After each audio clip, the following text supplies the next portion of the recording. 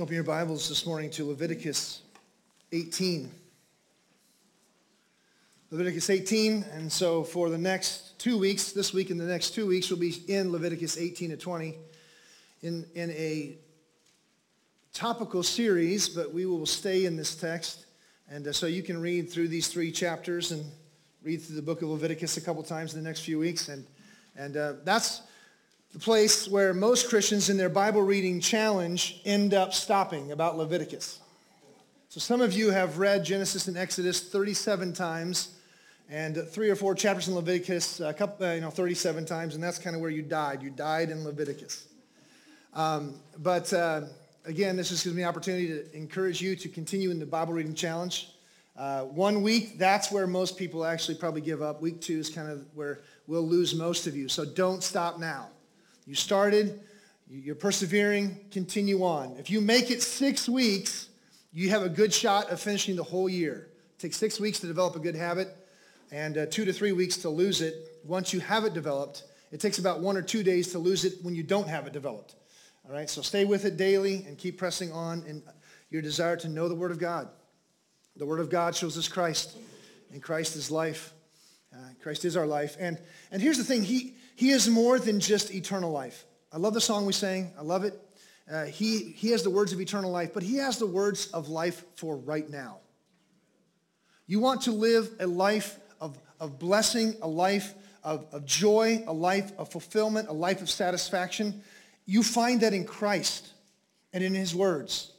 And that is not saying that you will find a life of ease and comfort and simplicity and all those things. No, you will find blessing and fulfillment and satisfaction along with persecution, sorrow, suffering, great misery, and great opportunity to serve people in great misery.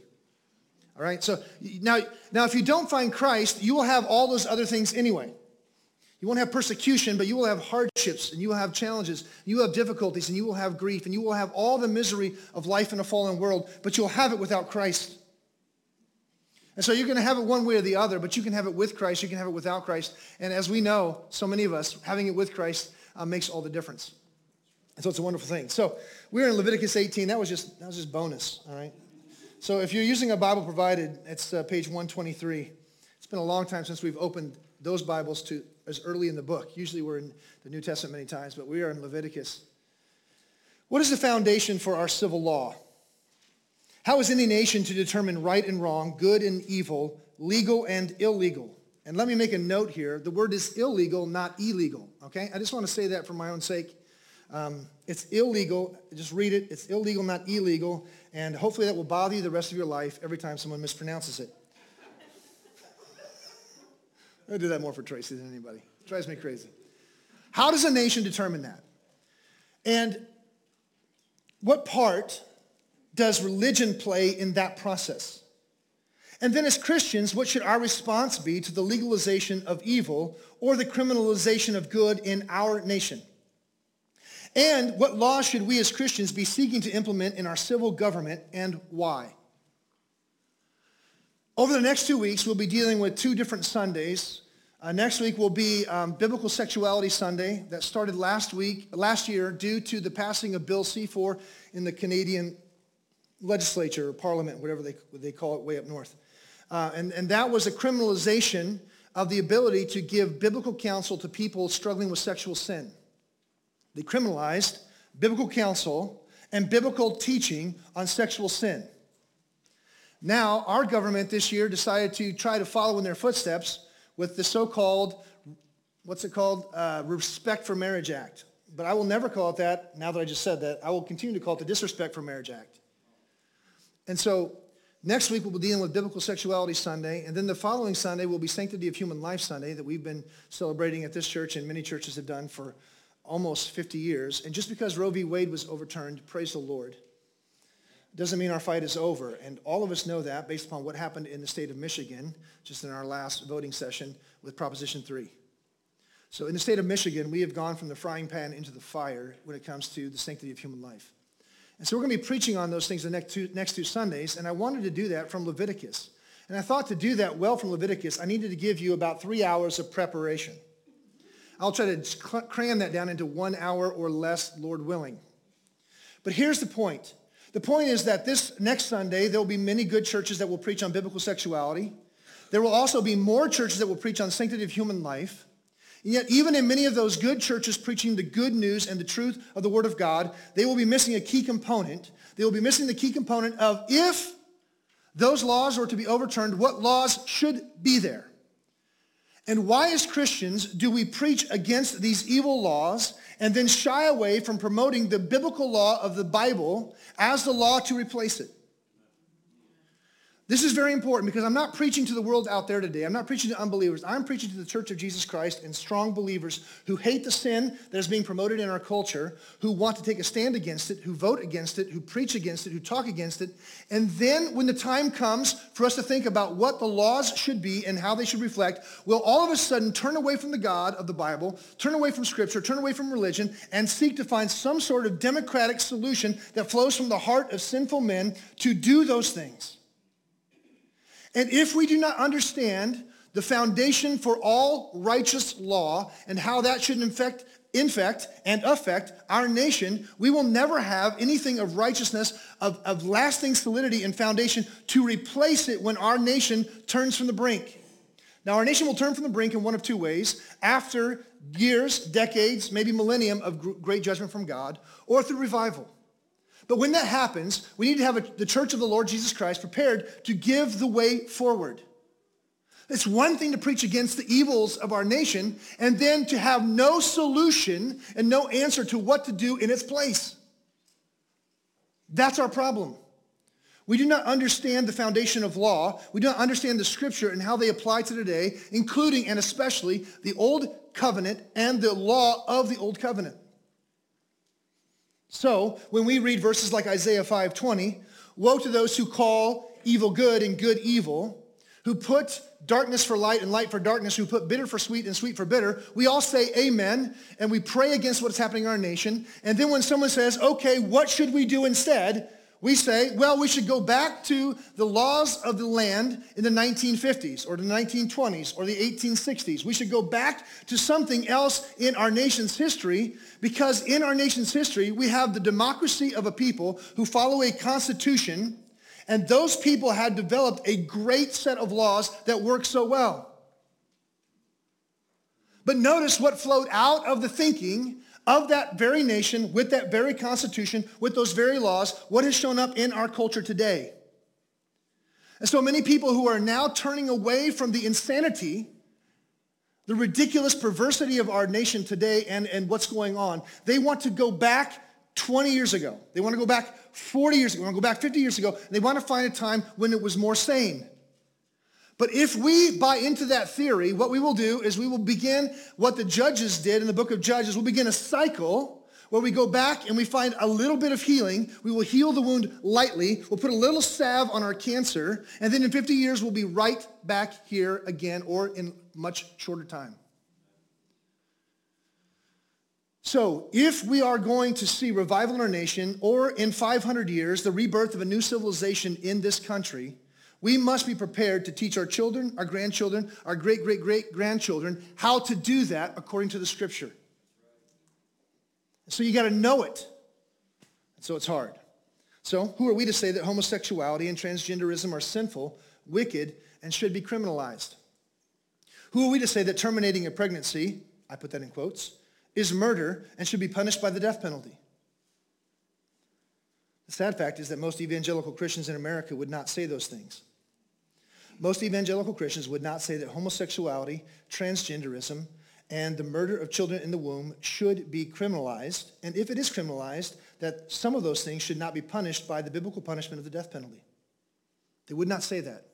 They would back away from following the scriptural ways and the scriptural commands and the scriptural law because they think that man knows better. Here's the challenge for us. We say that homosexuality is a sin. We think that the laws that are promoting that and therefore the Obergefell decision in 2015 where it legalized what is called as same-sex marriage, we think those things should not be. Why not? When someone says love is love and you say, no, that's not right, why not? When we say those things are wrong and they shouldn't be in law, are we saying that people who seek to live in same-sex, homosexual relationships should have those criminalized?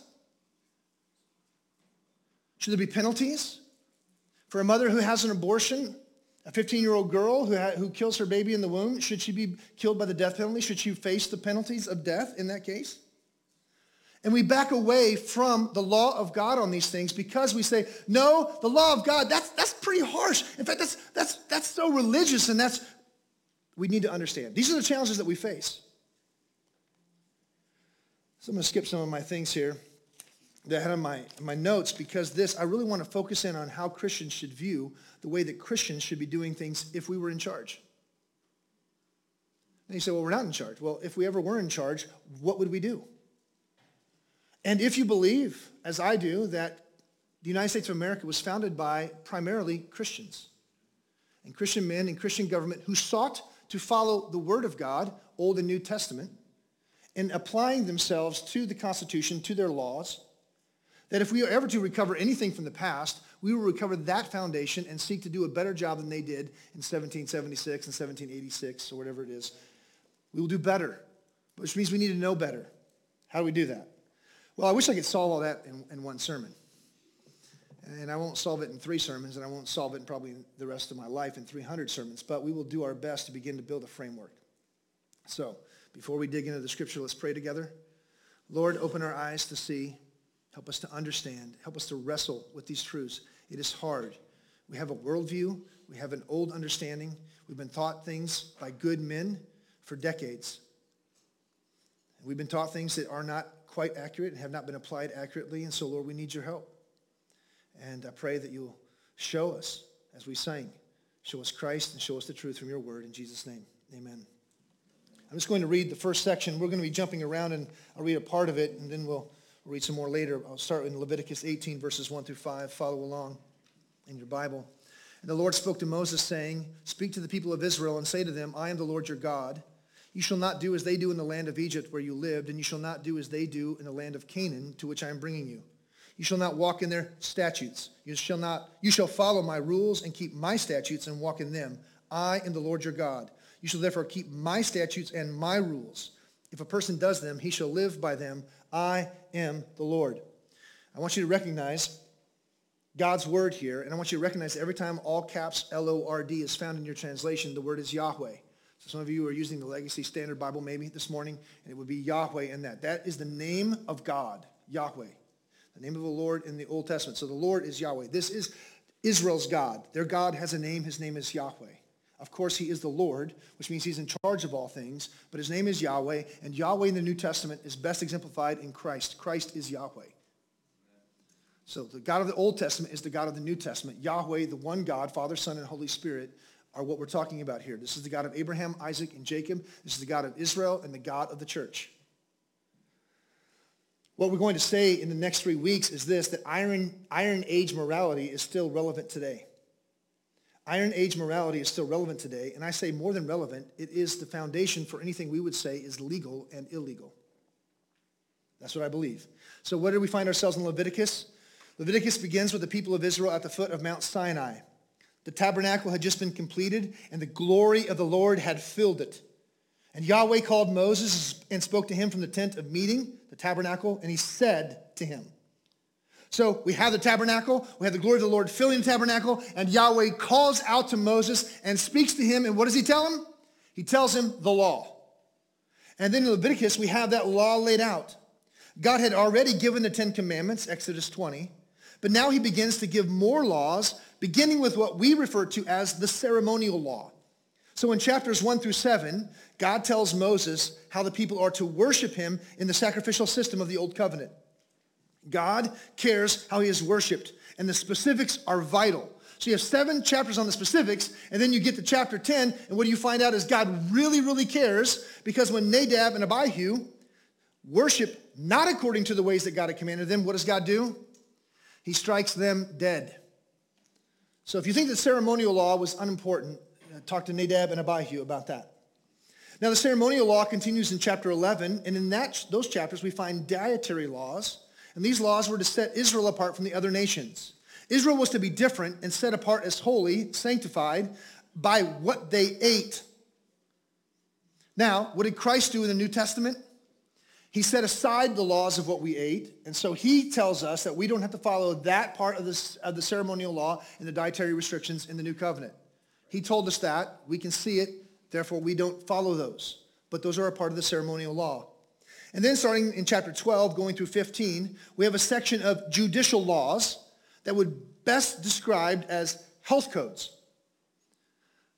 Leviticus 12 through 15 are the health codes for the nations. They are judicial laws about how they are to enact health codes. Now, if we as a church, or if we as a nation, I should say it that way, if we as a nation or we as a people had followed those principles in the health codes, we would have saved ourselves so much hardship through the COVID pandemic. Read it and understand it. And the leadership of this church turned to those codes in Leviticus 12 through 15 as our guide for how we responded to the government recommendations once we recognized that we had done wrong and repented of closing down for 6 weeks. We went to the Word of God and we said, what does the Word of God say about infection and say about disease and say about the spreading and transmission of those things? Leviticus 12 through 15 tells you what to do. And if we would have followed that, and our nation would have followed that, we would find ourselves in a place unlike we can imagine today. So even though it's judicial law, and it's not moral law in 12 through 15, following it would have been the right thing to do, and I still believe it is the right thing to do. Now then chapters 16 through 17 give more ceremonial laws, and that brings us to our section 18 to 20. So there's a mixing of ceremonial and judicial laws through the first 17 chapters of Leviticus. In 18 to 20, we come to what is mainly judicial law again.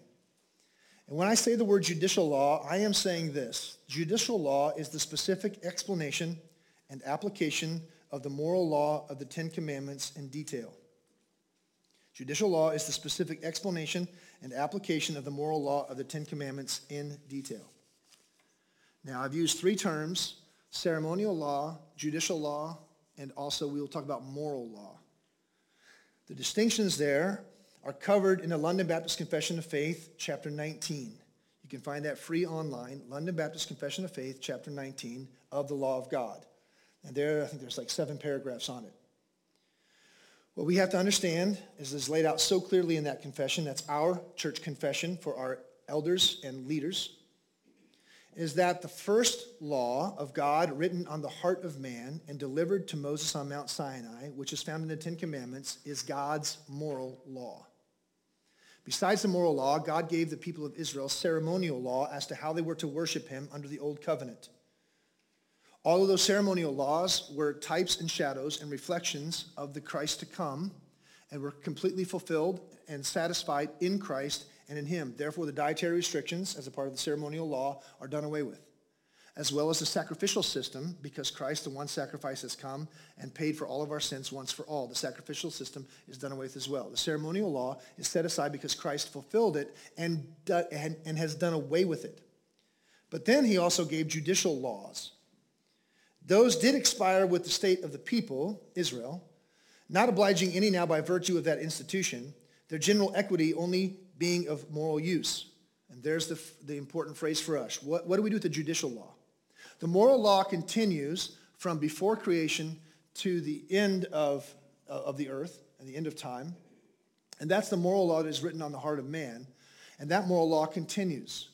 What do we do, though, and the ceremonial law has been set aside? What do we do with judicial law? What do we do with 18 through 20 and all the specific explanations and applications of moral law in law code? That's the question. That's the hard question. What do we do with those things? Well, the London Baptist says general equity is of moral use.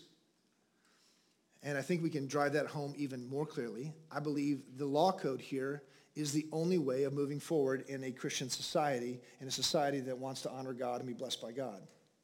And so the judicial law is also vital and important, though we don't have to follow it in every exact application because its complete following was done away with the nation of Israel. So what do we do?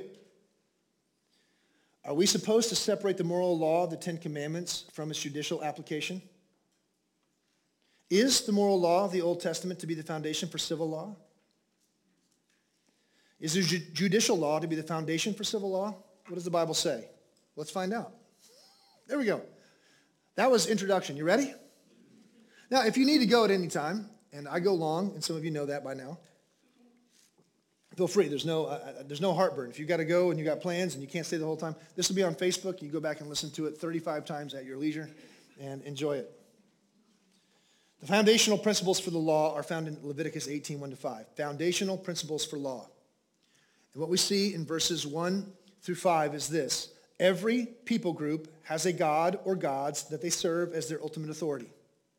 Every people group has a god or gods that serve as their ultimate authority. Israel, Egypt, and the nations of Canaan. 3 groups. All 3 groups have a god. Israel had one god. The other nations had gods that served as their ultimate authority. Those gods were in charge of the nations. Therefore, when God comes to Israel and says, I am the Lord your God, you shall not do as you did in Egypt, nor shall you do as they do in Canaan. You shall follow my statutes and my laws, not their statutes and their laws. Where do they get their laws and statutes? Where do they get their rules? They got the rules from their God, just like Israel got their laws from their God. Don't follow their rules, because in following their rules, you will follow their God. That's the point. He says, I am Yahweh, your God. Notice back in Exodus 20, verse 2, as he gives the 10 Commandments, the moral law, he comes to Israel, he says, I am the Lord your God. Notice, I'm going to give you law because I am your God. And I am your God because I bought you out of slavery. I redeemed you. He redeemed them by bringing them out of the house of slavery. He says, I purchased you, and you are mine. So he delivered them out of slavery and set them free. He redeemed them. Redemption in the Old Testament prefigures Christ's redemption of his people in the New Testament. Before he tells them how to live, before he gives them any laws, he tells them why he can.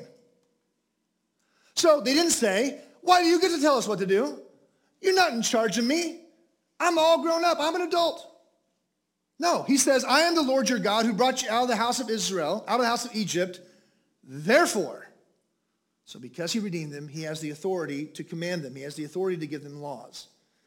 And yet, as he lays out his laws, he gave them a choice. He laid out his law, and then the people must respond. So in Exodus 24, verses 3 and then 7 and 8, you see the response. So Moses came and told the people all the words of the Lord and all the rules. And all the people answered with one voice and said, all the words that the Lord has spoken we will do. Then he took the book of the covenant, notice it's a book of covenant, read it in the hearing of the people, and they said, all that the Lord has spoken we will do, and we will be obedient. And Moses took the blood and threw it on the people and said, behold, the blood of the covenant that the Lord has made with you in accordance with all these words. They cut a covenant, and they became God's covenant people by promise and by covenant, just as if a nation is formed out of a constitution. This is our law. This is our authority. This is our God. We are his people. There it is. It's by redemption. It's also by covenant. Notice, you declare, a people declares, a nation declares, any group of people declare their allegiance to their God through worship, service, and obedience. So if you don't worship, serve, or obey your professed God, then that professed God is not your God, and you have another one. So you say, the Lord Jesus Christ is my Savior. He has redeemed me. He has purchased me. Now, do you do what he says, or do you do your own thing? Do you follow the word of Christ and the law of Christ, or do you follow your own law or the law of another God? Whatever God you follow, that is your God, no matter what you say with your lips. So if you're going to have Yahweh as your God and his rules as your covenant, then you will do what? You'll keep it. And if you turn away from it, it's because you are following another God with another set of rules. So notice how that works. Every foundation for every nation and every people group is the foundation of religion, the foundation of a God who gives law to that nation, the laws and ways. Everyone has someone or something that is their ultimate authority. Everyone has something they worship, serve, and obey. Every people group under heaven for all time has religion at the foundation. And therefore, the God of the majority is the God of the people. The God of the majority is the God of the land. It's the God of the nation. Those terms are interchangeable because every people live on a land and form a nation. So these terms are interchangeable. These people or the land or the nation. Don't get caught up in which term is which, because Moses here, under the direction of God, is using those terms interchangeably. The people of Israel had no land, so they left Egypt and God gave them a land, and that became their land. And they were a nation of people in a land, and those terms are interchangeable with how that impacts. Every people, whether they have a notifiable land or not, has a God, and every people with a notifiable or understandable land is a nation, and that nation has a God. Therefore, the people could be referred to by their land or referred to as a nation. So here's the point. Yahweh is Israel's God.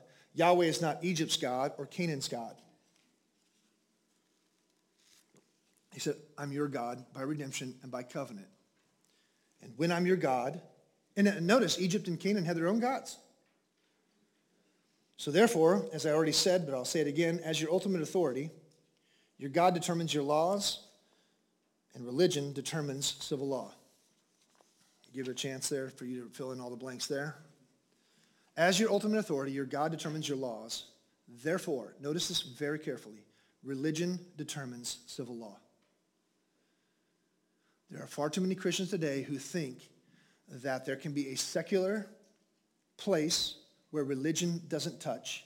And out of that place, good secular people can come to a common sense understanding of morality, and they can determine good laws for themselves, completely separate from any religion or any God or any influence. Leviticus 18 through 20, and all of the Bible actually, will tell you that is not possible. It never happens. It will never happen. The God of a secular, irreligious, secular sphere, civil sphere, is the God of secular humanism. And that's the God of atheism. And that's the God of Darwin. And that's the God of Marx. That's the God who tries to do away with every other God and by saying, I'm not a God. It is a religion. It is run by a God. It's the God of secular humanism. And so that's what happens. It will determine your laws. So what we see here in 1 through 5 is that Yahweh's laws are different from the laws of the gods of Egypt and Canaan. You shall not walk in their statutes. You shall follow my rules and keep my statutes and walk in them. I am the Lord your God.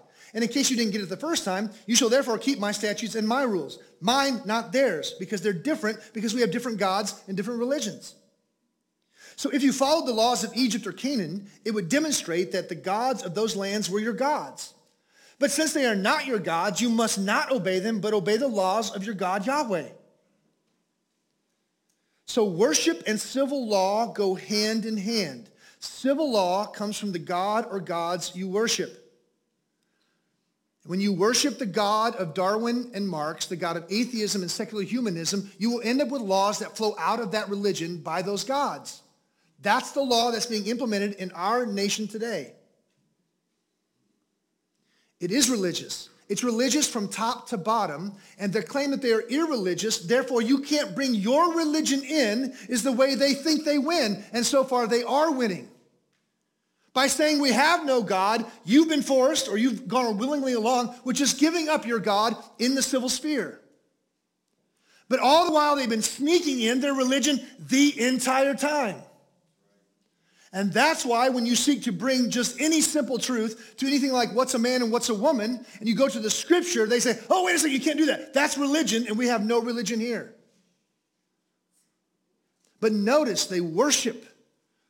And the language that they use, they pray to their gods. They commit sacrifices to their gods. They lay their babies on the altar of Molech and worship to their gods, just as they did in the Old Testament, the gods of Canaan. And why will they fight so hard to sacrifice their children? Because that is sacrifice to their gods, even though they say they have no God. They do, whether they recognize it or not. We must see this. We must see this. So the point is this, from beginning to end, it's not whether a God will direct your civil sphere, but which God. It's not whether, but which. A God will direct your civil sphere. Which one will it be? And Christians, when we finally wake up to this, across the board, we will find ourselves in a worse situation than this because most Christians still are fighting against this very simple truth. And you're going to struggle with it if you haven't thought about these things before. This goes against what we were taught. We were taught, and the way we were raised, and the way we've lived for the last 100 years in American Christianity, for the most part across the board, is we have secular and we have sacred. Here we do all our sacred religious stuff, and over there we can have no God, no religion, and it can all be good because mankind just can agree to common sense morality. Have you noticed where common sense morality has gotten us?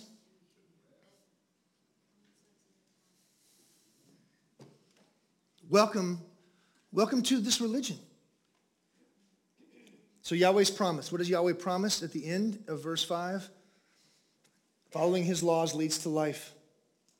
Following his laws leads to life, not eternal life. I want you to see this. This is not a promise of eternal life. It's a promise of life. Now, following Yahweh, following Christ will lead to eternal life. Yes, absolutely. But leading them leads to life.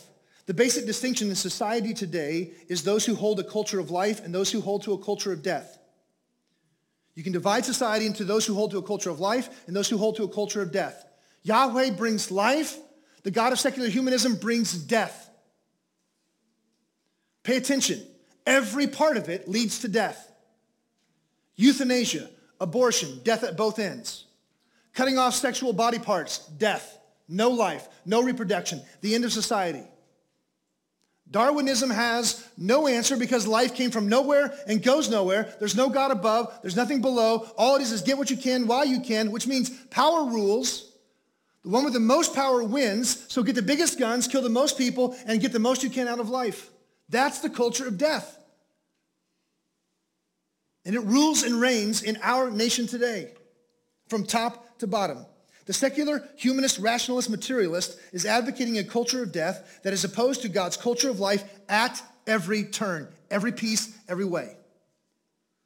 And their culture comes from the God they worship. And the God of secular humanism is the God of man. It's the God of man. Whatever makes you feel good, do it. Whoever has authority rules. Whatever you want, whatever feels good, whatever love you want, love is love, which means you get to determine what love is. Of course, they will not acknowledge the foolish insanity of that statement and what that means for how people live, because they will then turn around and then they will legalize and criminalize whatever love they want to criminalize, and they'll switch it at a moment's notice whenever they want to, because they're in charge not only of our definitions, but of our law and of the way that we view the entire thing. But it's a culture of death. Let me ask you, do you believe that to follow the way of Yahweh is to follow and to receive life? Do you believe that following the laws of Yahweh brings life? Do you believe that life is found in the obedience to the one true God? But what if you've been a rebel who've disobeyed God, who've turned away from his laws? What hope is there for you to have life? What happens when you say, if keeping Yahweh's rules brings life and I've been a rebel sinner who disobeyed these laws all the way through, what hope do I have? Let me give you some really, really good news. The New Testament makes it clear that Jesus Christ is Yahweh. Jesus Christ came to redeem his people from slavery to sin. He is the true and better Moses.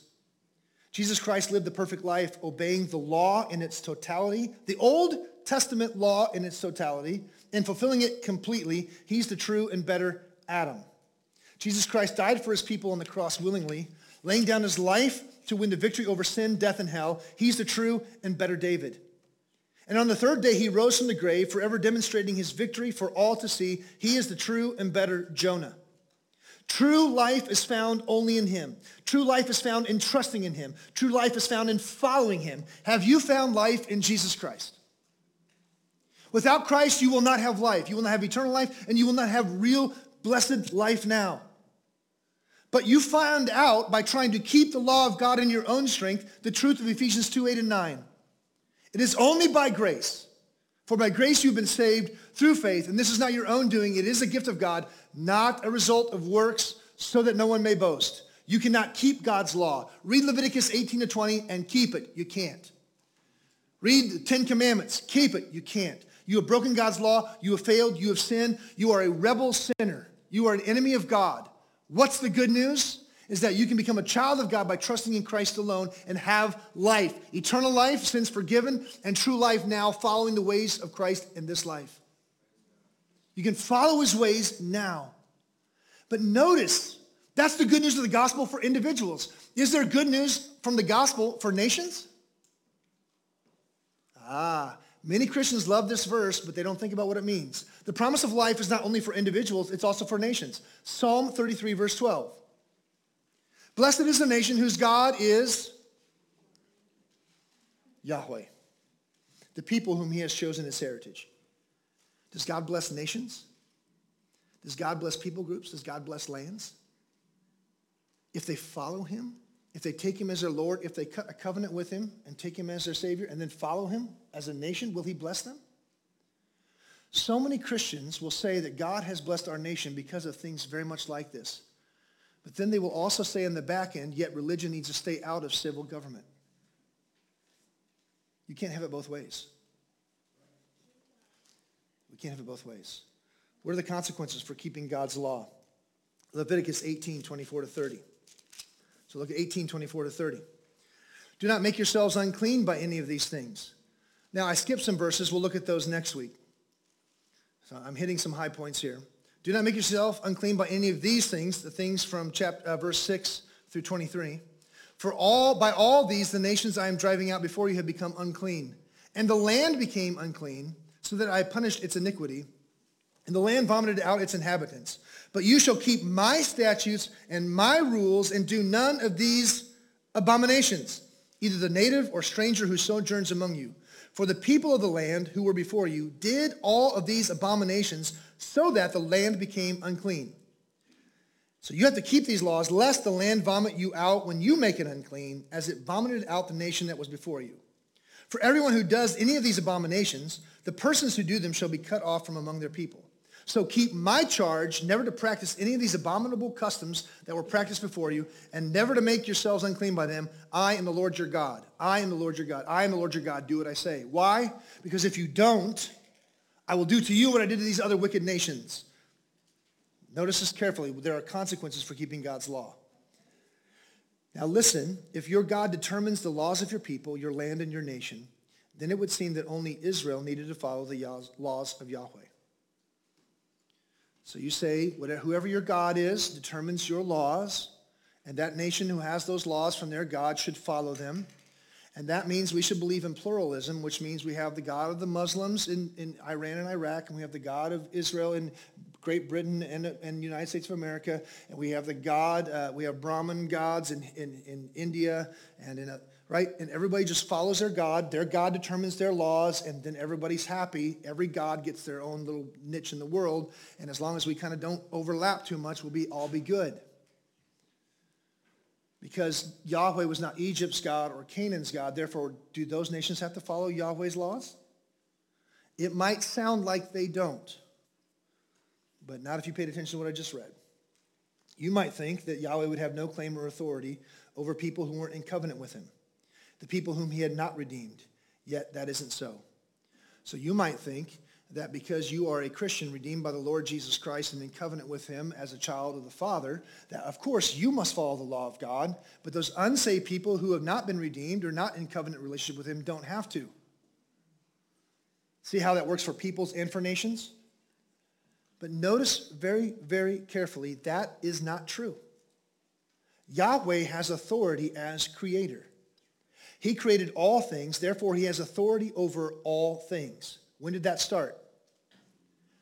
Genesis 1:1. When will that end?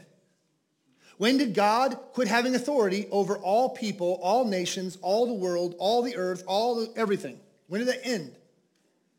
It didn't. It never has. Therefore, all people are under his authority as creator. Yahweh is King of kings and Lord of lords. All nations are under his authority, whether they recognize him or his authority. As the ruler of kings, every people, land, or nation are under Christ's authority now. That's Revelation 1:4-5.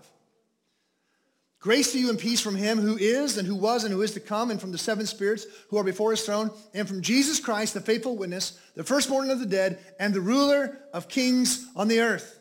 Jesus Christ from heaven now is ruling over all the kings of the earth. If he rules over the kings, he rules over the nations that those kings rule over. Christ is king now, and all nations are under his authority.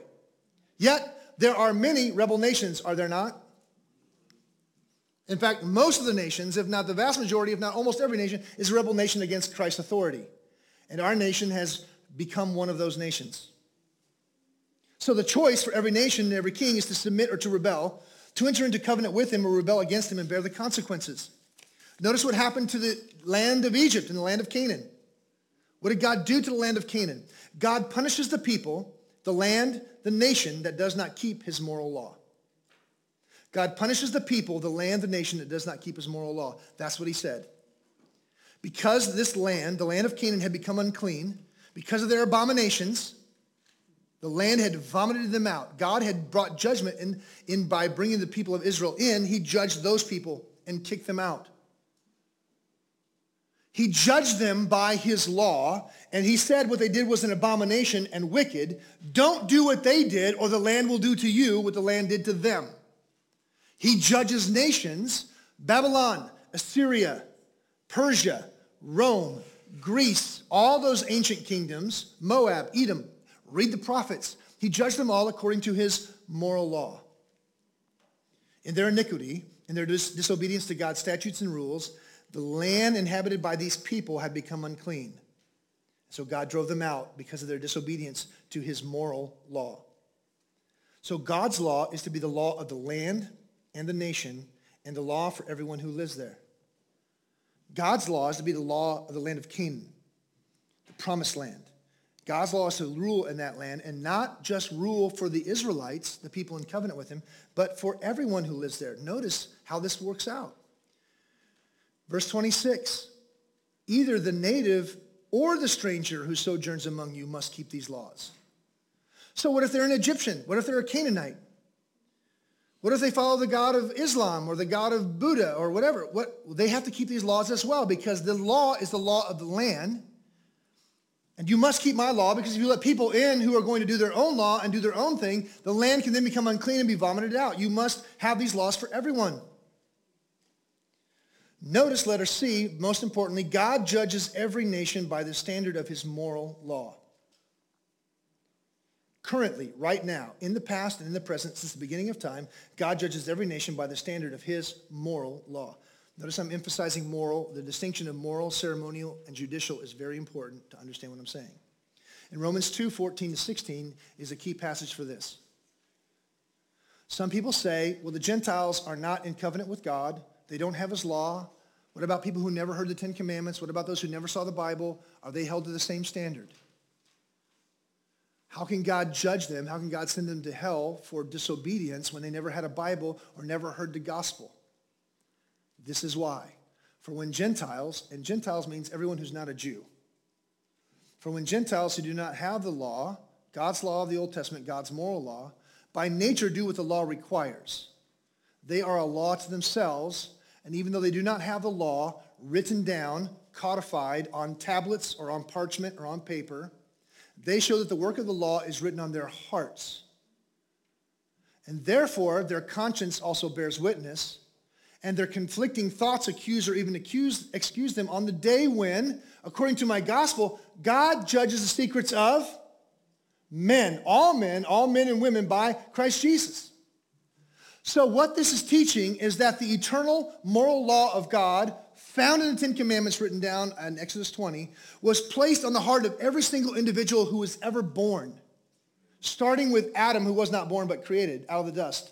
He had the moral law. He had the Ten Commandments imprinted on his heart.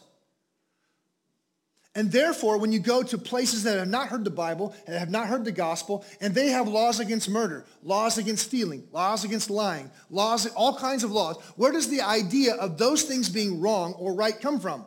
It comes from the heart of man. Even people who had never heard the Bible or saw the Ten Commandments, their heart have the Ten Commandments on them. Therefore, their conscience is excusing or accusing them. Therefore, everyone is judged by this law. That's why God can judge Egypt and judge Canaan by his Ten Commandments, even though they had never read them, never had them written down. They had them on their heart the whole time.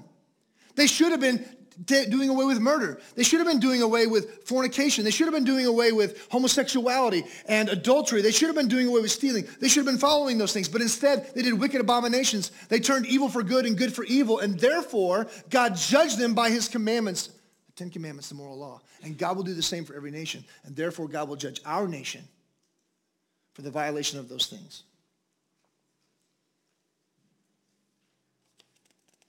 And therefore, every person will be justly judged and sent to hell for disobeying the law of God written on their heart. There will be no excuse. So this is the fact that God's moral law is found everywhere. Now, the question is, what do we do with the moral law's application for civil law? All right, we've turned the last corner. We're in the home stretch. Leviticus 19, 11 to 18. The moral law, the Ten Commandments, as it is explained and laid out in its punishments and penalties in the judicial law, what's the application for that law on civil law of any nation? That's the question. Because what happens when we decide to strike down immoral laws of a nation? What laws do we put in place? And on what foundation? We want the God, the only true God, Yahweh's law to rule and reign in every nation, because every nation should follow his laws, because that's the blessing that God brings, and that's where life is found. Now, many Christians believe that these specific laws are only for Israel, and that they lost their authority with the end of the nation or the end of the Old Covenant. Some would go so far as to say that even the Ten Commandments were only for Israel, and only the general principles repeated in the New Testament are for God's people today. Some of you were taught that most of your Christian life. You were taught that the Old Covenant law is Old Covenant only, and that New Covenant law is any law that was found in the New Covenant, the New Testament. That now applies in principle, but you can't just take the law of God in the Old and carry it over. Principles carried over, and Christ repeated them, and now we have the principles but no law. Grace over law. I could go in a long detail about some of this, but I don't have time. Now notice this and pay attention to this. Without the moral law and its case law application found in the judicial law, people groups and nations are left with no true foundation for civil law. If you do away with the moral law of the Old Testament, and if you do away with the case law application of that moral law that's found in the judicial law, then there is no true foundation for civil law anywhere. There is a foundation because every law is built on a foundation, but there's no true foundation for any civil law anywhere. You've got to understand this. So Matthew Henry comes to Leviticus 19, and he says this: most of these precepts are binding on us, for they are expositions of most of the Ten Commandments. Amen, Matthew. I agree. They're binding because the judicial law is an exposition of the moral law. And if the moral law is binding, then the judicial application of that law should still be binding. That's where many Christians disagree. And most Christians don't want to go there because they don't like what it says. Well, there's a lot of things in Scripture I don't like but are true, and I have to live by them, right? So, notice this carefully. Let's start in verse 11. I'll read through this. You shall not steal. Does that sound familiar? You ever heard that before? Where'd that come from? You shall not deal falsely. You shall not lie to one another. You shall not swear by my name falsely and so profane the name of your God. I am the Lord. You shall not oppress your neighbor or rob him. The wages of a hired servant shall not remain with you all night until the morning. You shall not curse the deaf or put a stumbling block before the blind, but you shall fear your God. I am the Lord. You shall do no injustice in court. You shall not be partial to the poor or defer to the great, but in righteousness shall you judge your neighbor. You shall not go around as a slanderer among your people, and you shall not stand up against the life of your neighbor. I am the Lord. You shall not hate your brother in your heart. That sound familiar? Sounds like something Christ might have said. But you shall, where would he get that? Definitely not from Leviticus. But you shall reason frankly with your neighbor, lest you incur sin because of him. You shall not take vengeance or bear a grudge against the sons of your own people, but you shall love your neighbor as yourself. Why should you do that? I am the Lord. Notice this. If you want to do away with the judicial law found in Leviticus, you will do away with this commandment to love your neighbor as yourself. Therefore, only God's law, only the law of Yahweh found in the scriptures, specifically Leviticus, commands you to love your neighbor as yourself. This is the only place that is found. I did a search. In what other law did something like this show up? It only showed up after Exodus 20. It only showed up after Israel. It shows up in other religions after Christianity. Hammurabi's code didn't have it. I checked. These other ancient laws did not have this principle. So therefore, when the Speaker of the House of the United States of America says, if you are to follow the law, to love your neighbor as yourself, you should do all these things, such as put a mask on, take a shot, get a COVID, whatever it is, based upon the law of love your neighbor as yourself, she doesn't realize what she's saying. She doesn't realize that when she takes Yahweh's law and applies it today, she's saying that Yahweh is her God. She said, well, no, Yahweh's not my God. We have no God of our nation. Then where did you get that law? You can't just take God's law, apply it in one situation, and do away with the God who gave it. To obey the law of a God is to have that God as your God. And if you say he's not a God, then what are you doing taking his laws? If he doesn't exist, if the God of the Old Covenant, if the God of the Old Testament is such a wicked, tyrannical, miserable God who destroys all things, why are you following his law? And why are you quoting his law to me as my reason for obeying your laws? Listen carefully. Without the judicial law of the Old Testament, we don't have that law. So when Christ says, the greatest commandment is this, love the Lord your God, he gets that from the moral commandment, the 10 commandments, and love your neighbor as yourself, the judicial commandments, and they're a summary of all the 10 commandments. He is saying that the law is for today, Old and New Covenant for God's people. So every person that claims this, and you will hear it everywhere, love your neighbor as yourself. And then you'll say, well, what about what that God said? What else did he say about doing? Well, we just do that one. We like that one. That's it. No.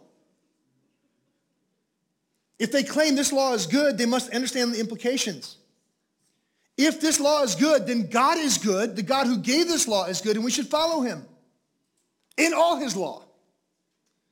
Now, notice also that it's only God's law, the law of Yahweh, that gives a right to personal property. Personal property. Did you notice? Did you see that? Did you see personal property here? You shall not steal. What's wrong with stealing? What's wrong with fraud? What's wrong with breaking your contracts? What's wrong with robbing an employee by not paying what you promised?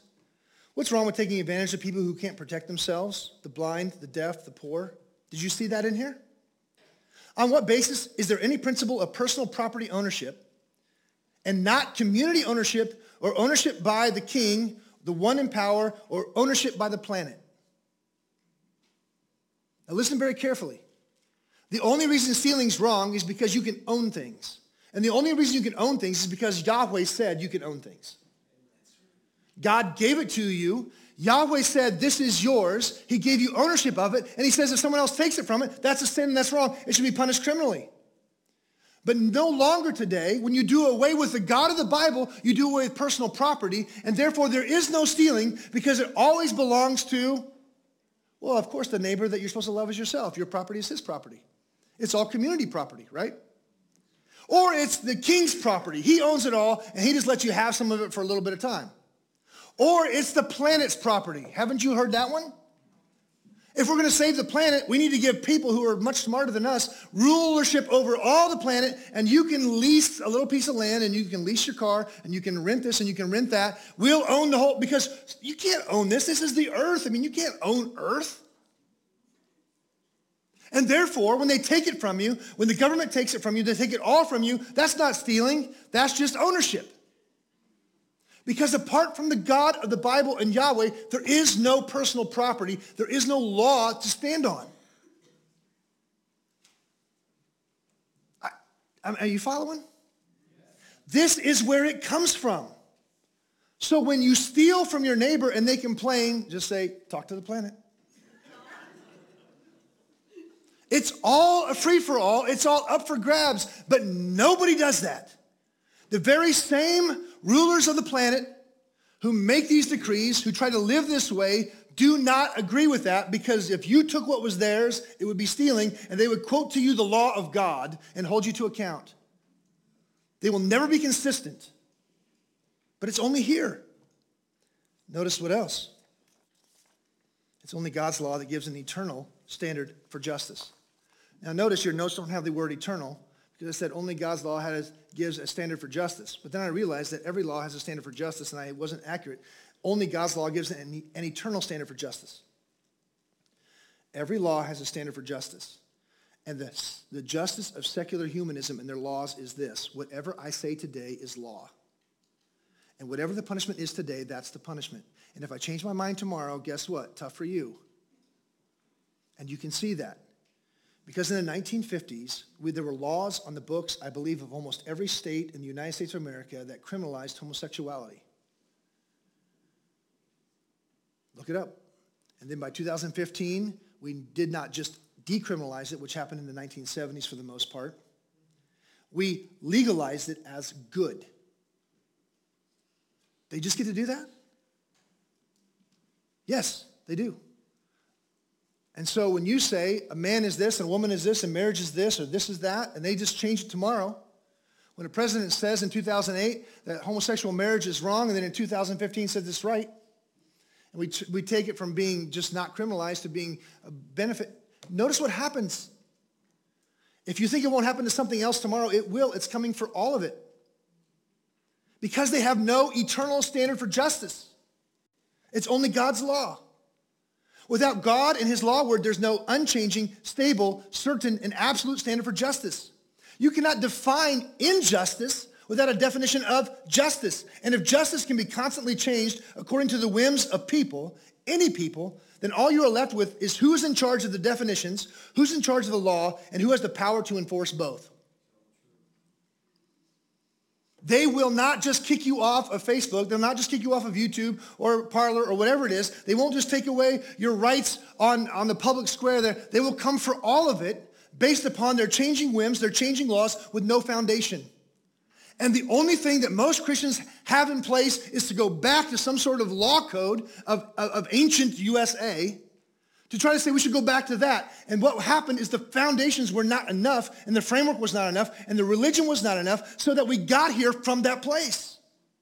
We can't just go back to that place and hope that the second go round will end up in a better place. That's what most conservative Christians think. So that's what I'm trying to scream loud enough you understand. It's not enough. So you cannot define injustice without God's law as a standard for justice. The understanding that justice is blind and that every person is to be held by the same standard of law, whether poor or great, is from God's law.